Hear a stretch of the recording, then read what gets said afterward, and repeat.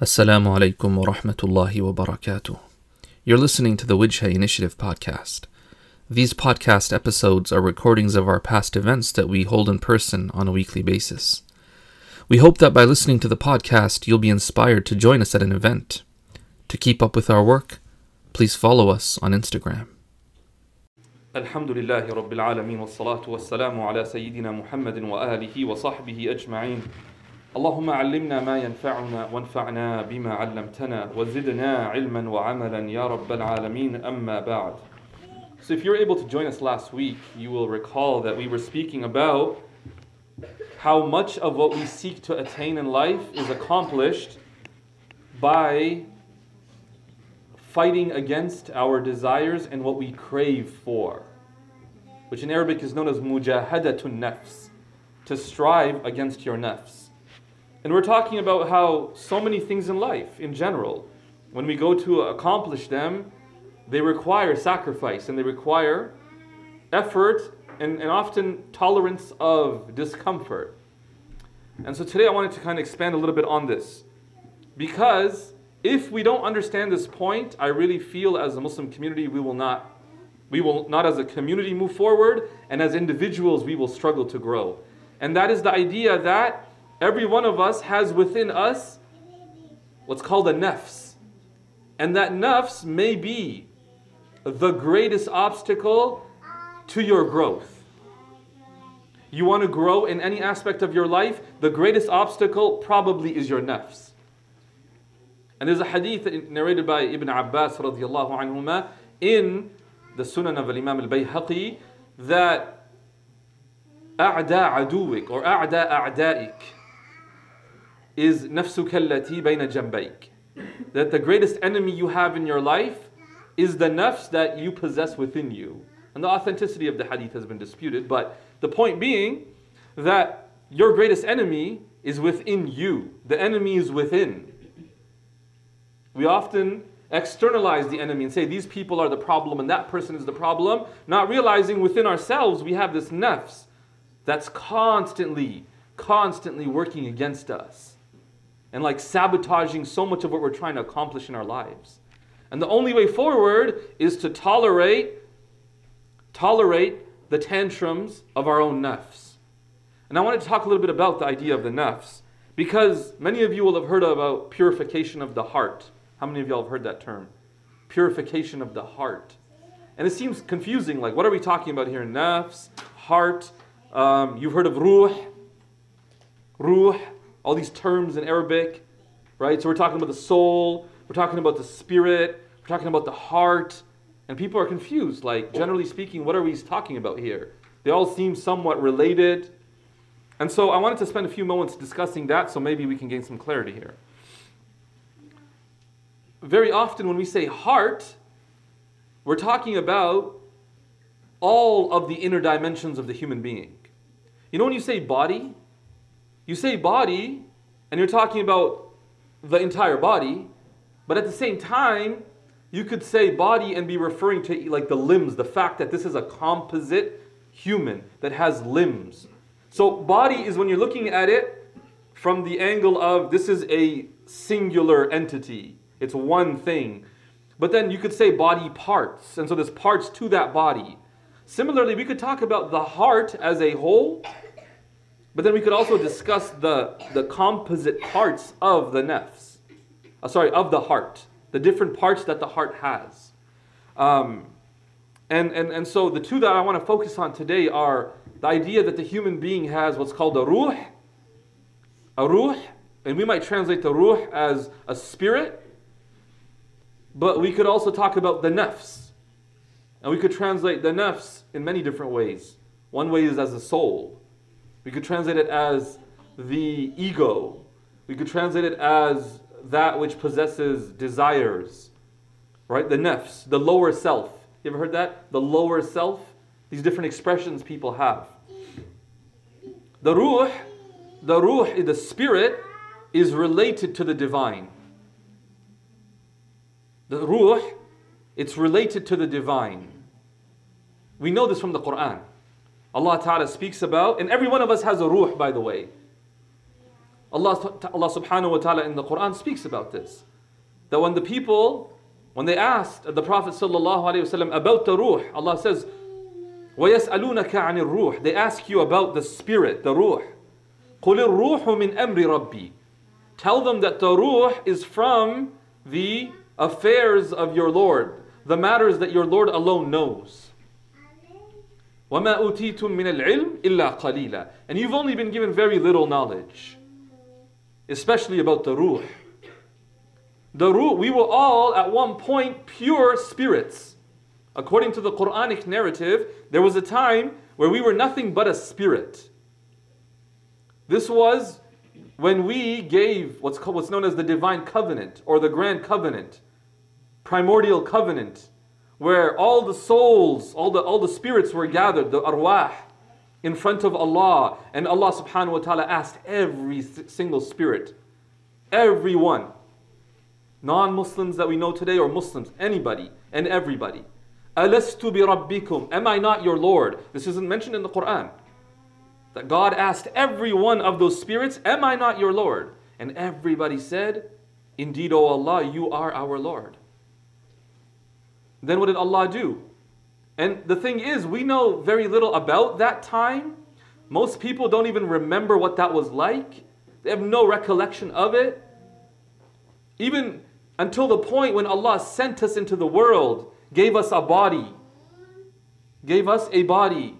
Within the body you have, different limbs and parts. And then you have a heart. You have a nafs now. And now the spirit is not the only thing that you have within you, though it is the original part of who you are. That's why you ever heard this idea that you are not a material being going through a spiritual experience? Rather, you're a spiritual being going through a material experience. You ever heard that? No one's ever heard that? That's a very real thing. We are primarily our ruh, which is why when you pass away, everything else disintegrates and it's gone. You're left with your ruh. You're left with your ruh. Okay, and we literally use the word spirit. So, the ruh, Allah Ta'ala plants it in the human and sends the human into this world. And that's where a lot of us now, that's what we remember. Being young children, right? And growing up. But of course, all that we can remember is being a spirit, but also having a nafs and having a body. We don't really remember what's known as the pre-earthly life. And the scholars have talked about this. If you want to read about this topic, and maybe at some point we can do a series discussing this, there's a book called The Lives of Man. The Lives of Man by Imam al-Haddad. And he speaks about the different stages that humans go through. Well, The Lives of Man actually speaks about this earthly life. Actually, let me correct myself. He speaks about the lives of men, meaning within this life, the different stages you pass through.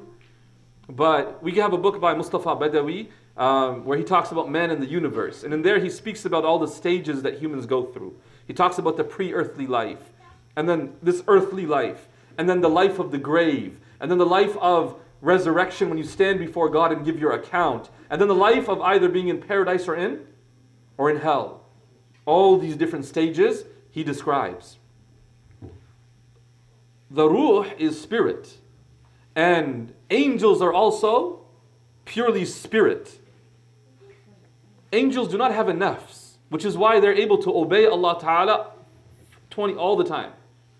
The Quran describes the angels as such. لا يعصون الله ما أمرهم ويفعلون ما يؤمرون. They never disobey Allah whenever He commands them, nor do they. And they do whatever He tells them to do, whatever they're commanded to do. That's why someone who's very spiritual, how do we describe such a person? They're like angelic in nature, right? They're just so pure. We even talk about purity. Now, so the spirit is connected to the divine, to the higher realms of existence. The spirit seeks to transcend, lowly experiences in life. That's the idea of transcending just being a human. I don't want to just be like the average human. See, the Quran talks about what? That the human being is different than animals. And when the human being fails to live up to their potential, Allah says they're worse than animals. أُولَٰئِكَ كَالْأَنْعَامِ بَلْ هُمْ أَضَلُّ. Allah says they're worse than animals. Why would Allah say that? Besides not insulting the animals. Why would Allah describe human beings as being worse than animals when they don't fulfill their purpose and seek higher meaning? Yeah. Yeah, because animals, when you look at their life, they're doing what they're created for. They wake up in the morning and all they're worried about is what? Where am I going to find food? Where am I going to use the washroom? Right? Or where am I going to relieve myself? In the washroom, right? Where am I going to relieve myself? Where am I going to find a partner? And then where am I going to sleep? A very simple existence. Here's the scary thing. Does that sound like our lives? No, hopefully it's not. Hopefully it's not. See, look, you know, my son is 8 years old. What does a good day in the life of an 8-year-old look like? 8-year-old wakes up and he's like, imagine he comes to me at the end of the day and I ask him, how's your day? And he's like, I woke up, I brushed my teeth, then I had breakfast, and then I studied, and then I recited the Quran, and I went outside and played, and I got along, and I played a game with my sister. Did you fight with them? No, I didn't fight with them. We had a really good time. We got along really well. And at nighttime, I even finished my dinner, and I ate my vegetables, and then I went to sleep. I'm about to go to sleep, and I just brushed my teeth. And what would I tell him? I'm like, good job. That's a good day. No fights with your siblings. You finish your vegetables. You brush your teeth. MashaAllah. Imagine you, third-year university, I'm like, yo, how was your day? And you tell me that. Am I going to be like, yo, that's a good day? Look, I get it, man. Sometimes life is hard. And sometimes when life is hard, what I just described is actually a good day. I get it. No, we're for real. For some people, when they're going through a tough time, to do what I just described can seem almost overwhelming. And we have to acknowledge that. At times people struggle, and even to do these basic things that I'm describing can be very challenging. But generally speaking, if you're not going through any, serious challenge when it comes to your mental health, hopefully that's not a good day only, right? Hopefully a good day was described as a little bit more than that. Like I actually did my assignments. Like I actually attended class. Like I drove my car, or I caught the bus on time, if it was on time. Right? Like, I did things. I prayed. Do you get it? A good day for a 30-year-old looks very different than a good day for an 8-year-old. A good life for a human looks very different than a good life for an animal. And Allah says, when you fail to live your purpose as a human, you're actually lower than animals. Because at least animals are fulfilling their purpose. You're not even fulfilling your purpose, so you're lower. And that's why humans, subhanAllah, intrinsically, the ruh, the spirit they have within them, it always calls out for more, so long as it's alive. The ruh is open and connected to the divine. We have a nafs on the other side that's connected to this world. And that's why the desires of this nafs are all worldly. Desiring food, it's very appetitive. It's very related to status and prominence and things of this world. It's very lowly in that regard. Does that make sense? The heart is constantly being pulled in one of two directions, towards the nafs or the ruh. And whichever one you feed more, and whichever one you starve more, that's going to determine the state of your heart. How many of us feed our nafs but starve our spirit? When we fail to pray, we're starving our spirit. When we fail to look inside and recite the Quran, we're starving our spirit.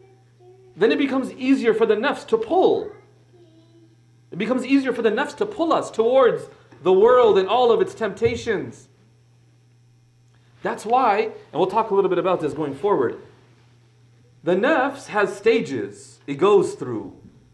The lowest stage would be that the nafs is so powerful that you don't even have any spiritual power at all. The Quran, when it's recited, nothing. You hear a hadith, doesn't affect nothing. Like the heart is just what? Numb. The spirit is suffocated. Nothing seems to get to it. Meanwhile, the nafs is running wild. And so the human being, the nafs, now the nafs is interesting because the word nafs, it comes from the root letters nun, fa, and sin. And when we look at the meanings of other words in Arabic from the same root letters, we find interesting meanings.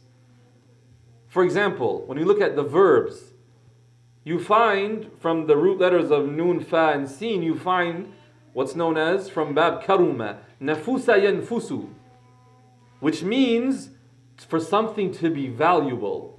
That's where you get the word nafis, or someone's name nafisa. It's an idea of being valuable. And so it's a positive connotation. When the nafs is positive, there's a positive side to the nafs. But then you also have what?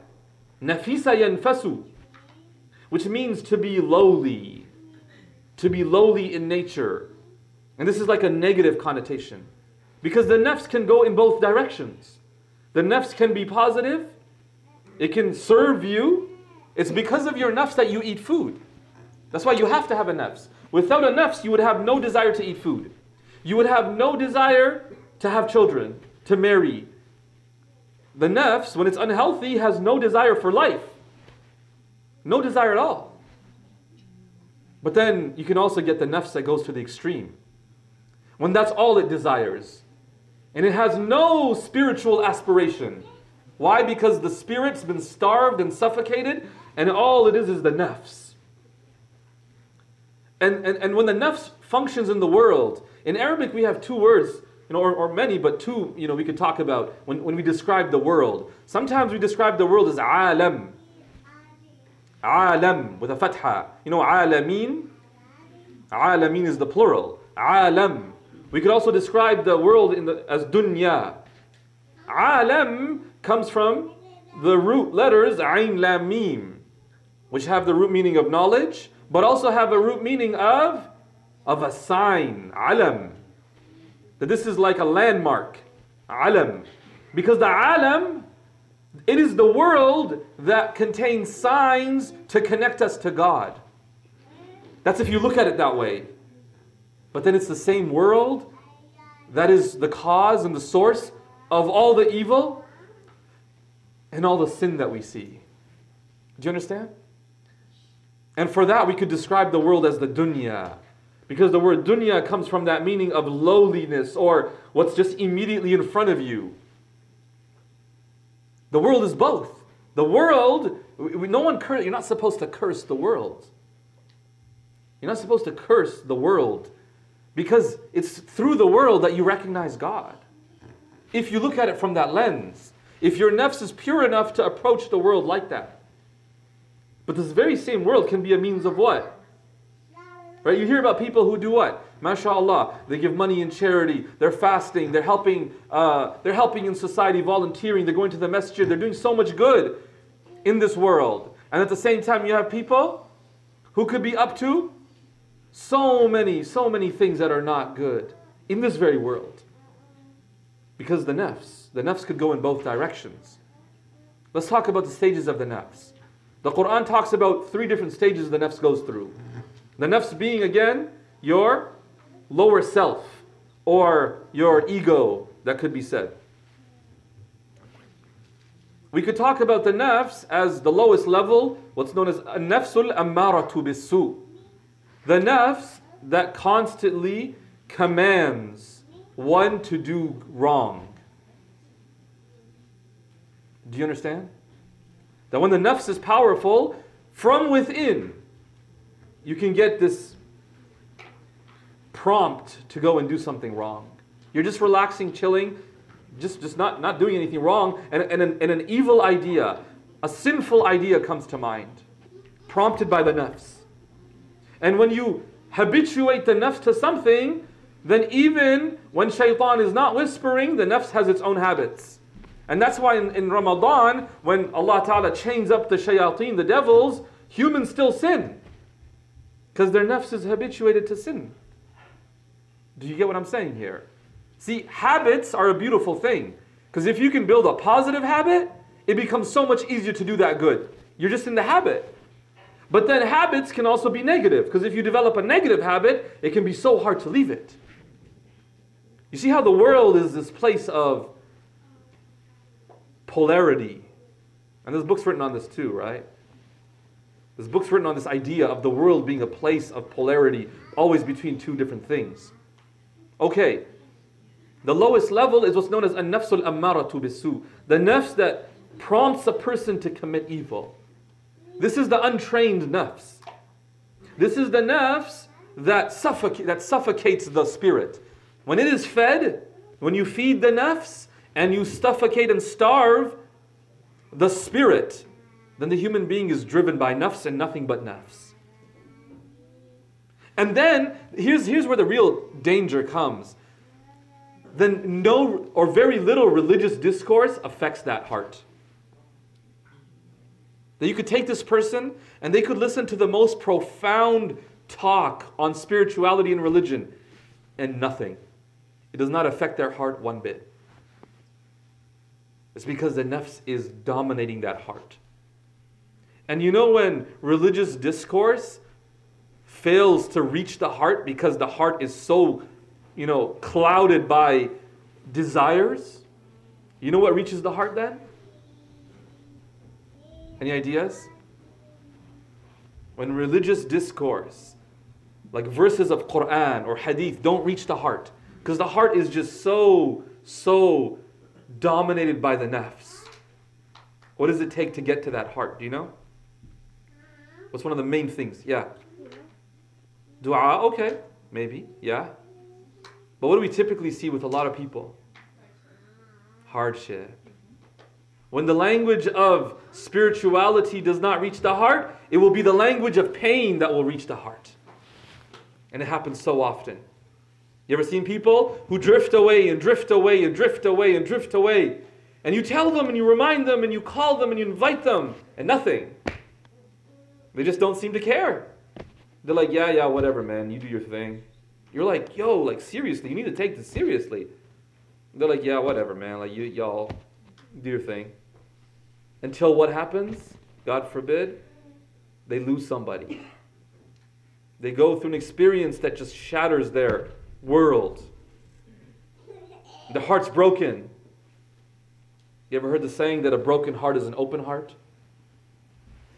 Now when the heart's broken now, maybe some religious discourse, some words of Allah and His Prophet ﷺ might reach that heart.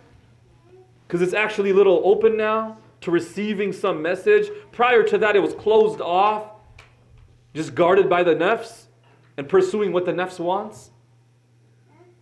That's why we can't see pain as our enemy. You must look at your pain as your teacher. It will teach you a lot about yourself and about the world around you. If you look at it like that. And if you listen. We talked about this before. But like a lot of us treat our pain as like an alarm, like a fire alarm. When the fire alarm goes off, what are we trying to do here? Besides grab the towel from the kitchen and what else are we trying to do? We're just trying to shut the noise off. We don't want to hear that noise. It's annoying. And when we go through pain, we don't want to listen to the pain and say like, okay, what's wrong? We want the pain to stop. And we're not ready to listen to the lesson of that pain. This is important to understand. Because maybe when the language of spirituality was not reaching our hearts, it would take the language of pain to open our hearts and be more receptive to these realities. Because maybe that's how strong the nafs has become. Because in times of pain, you don't really desire the world. You ever seen that? Because you're so focused on your pain, you can't focus on like enjoying something. The pain's too strong. And so the nafs is forcibly starved because of that pain. Okay, that's like the lowest level. And that's where you see a lot of people, remember I was saying in pain, they actually become receptive. They're like, hey, sorry, man, you remember you used to tell me you used to go to the mosque? Hey, can I come with you? And you're like, bro, what happened to you? But you know what happened to them, right? You know what happened to them. Their heart's broken. Their heart's broken. And now they're looking for something more because they realize, man, this dunya is not it. At least for the time being, they realized. Right?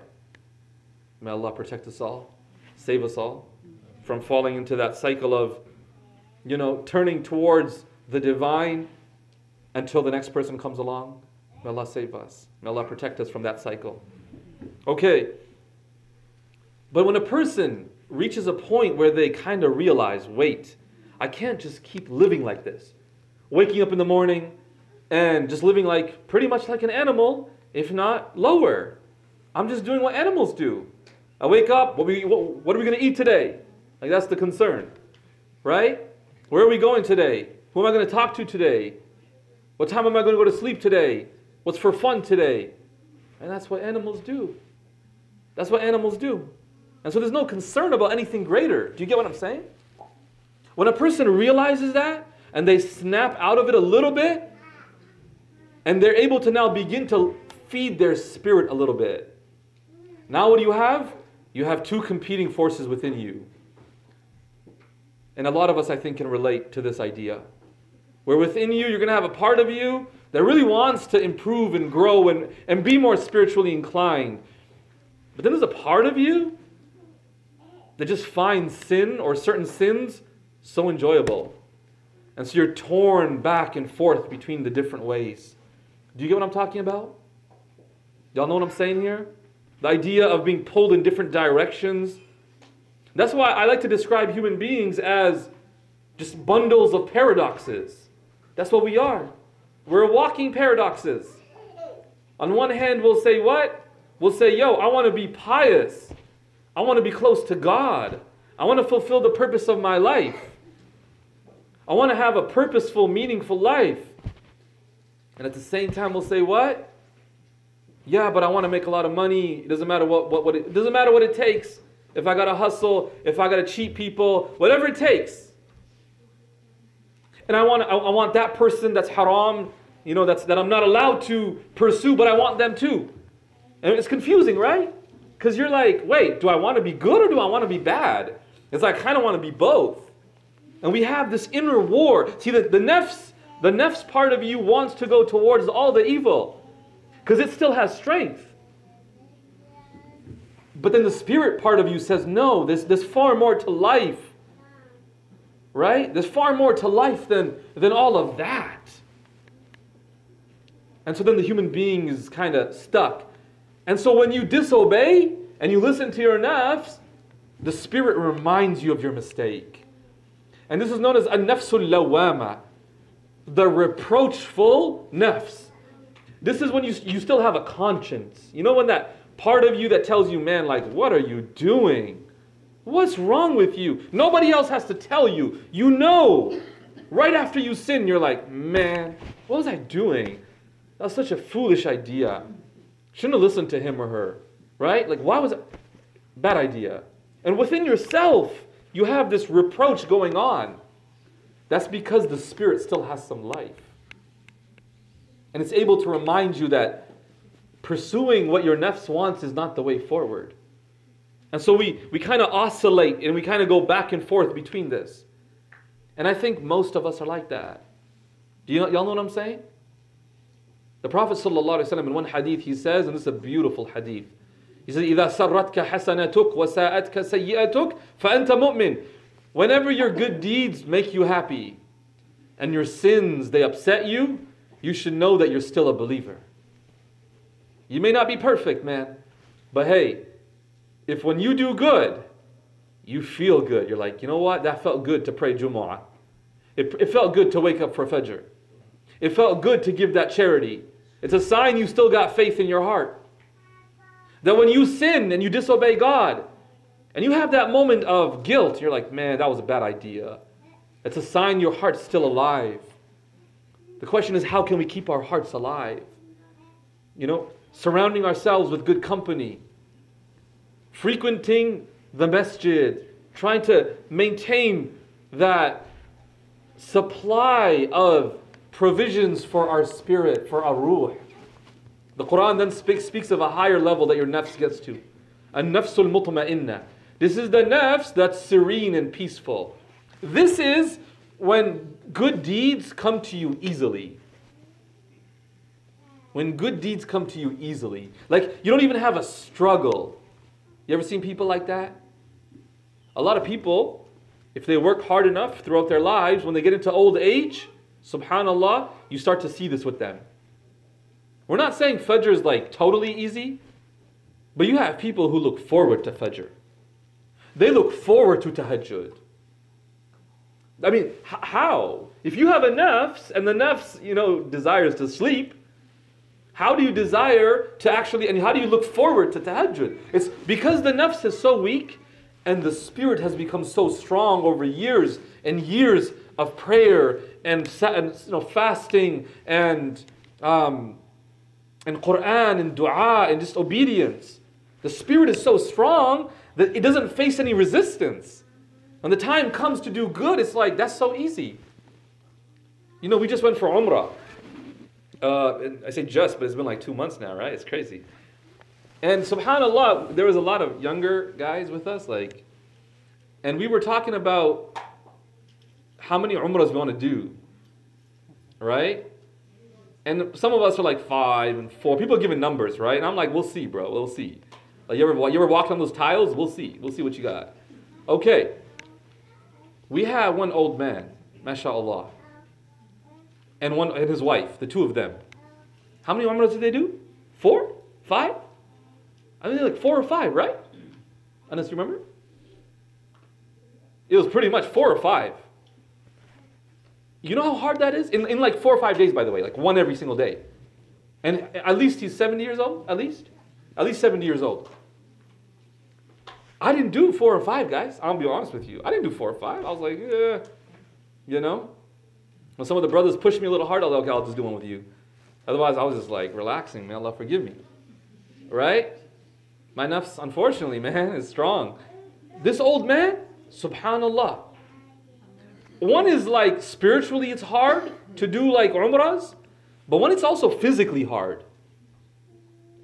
And so when you start trying to physically do 2 or 3 umrahs, your nafs starts to cry out and go like, what's this? What are you putting me through? I just want to relax. I just want to go eat some good food and drink some good coffee. That's what the nafs tells you. This old man in Mecca, Monday and Thursday, fasting. I'm like, brother. Monday and Thursday in that heat, fasting. And then doing Umrah every single night. I said, subhanallah. Physiologically, man, you can't. And we used to ask him, like, are you all right? I'm fine. I was like, bro, another level. We were traveling between Medina and Mecca. Look, we were already travelers. Do you know when you're traveling, at least in the Hanafi school, you don't have to fast? You know that? Like when you're traveling? Like we're talking about Ramadan fasts. This man, traveling between Medina and Mecca, optional fast. It wasn't Ramadan. We didn't go in Ramadan. Optional Monday, Thursday fast. He still didn't leave it. I said, bro, I don't even do it at home. My man is doing it traveling. And not just traveling, the day of travel within our journey of travel. I said, mashallah. Where does that come from? Where does that come from? I have seen people who physically, if you look at them, you would say, physically, they don't look fit. And we're not trying to shame anybody. We're just talking about like physical health. They don't look like they could do an umrah every day.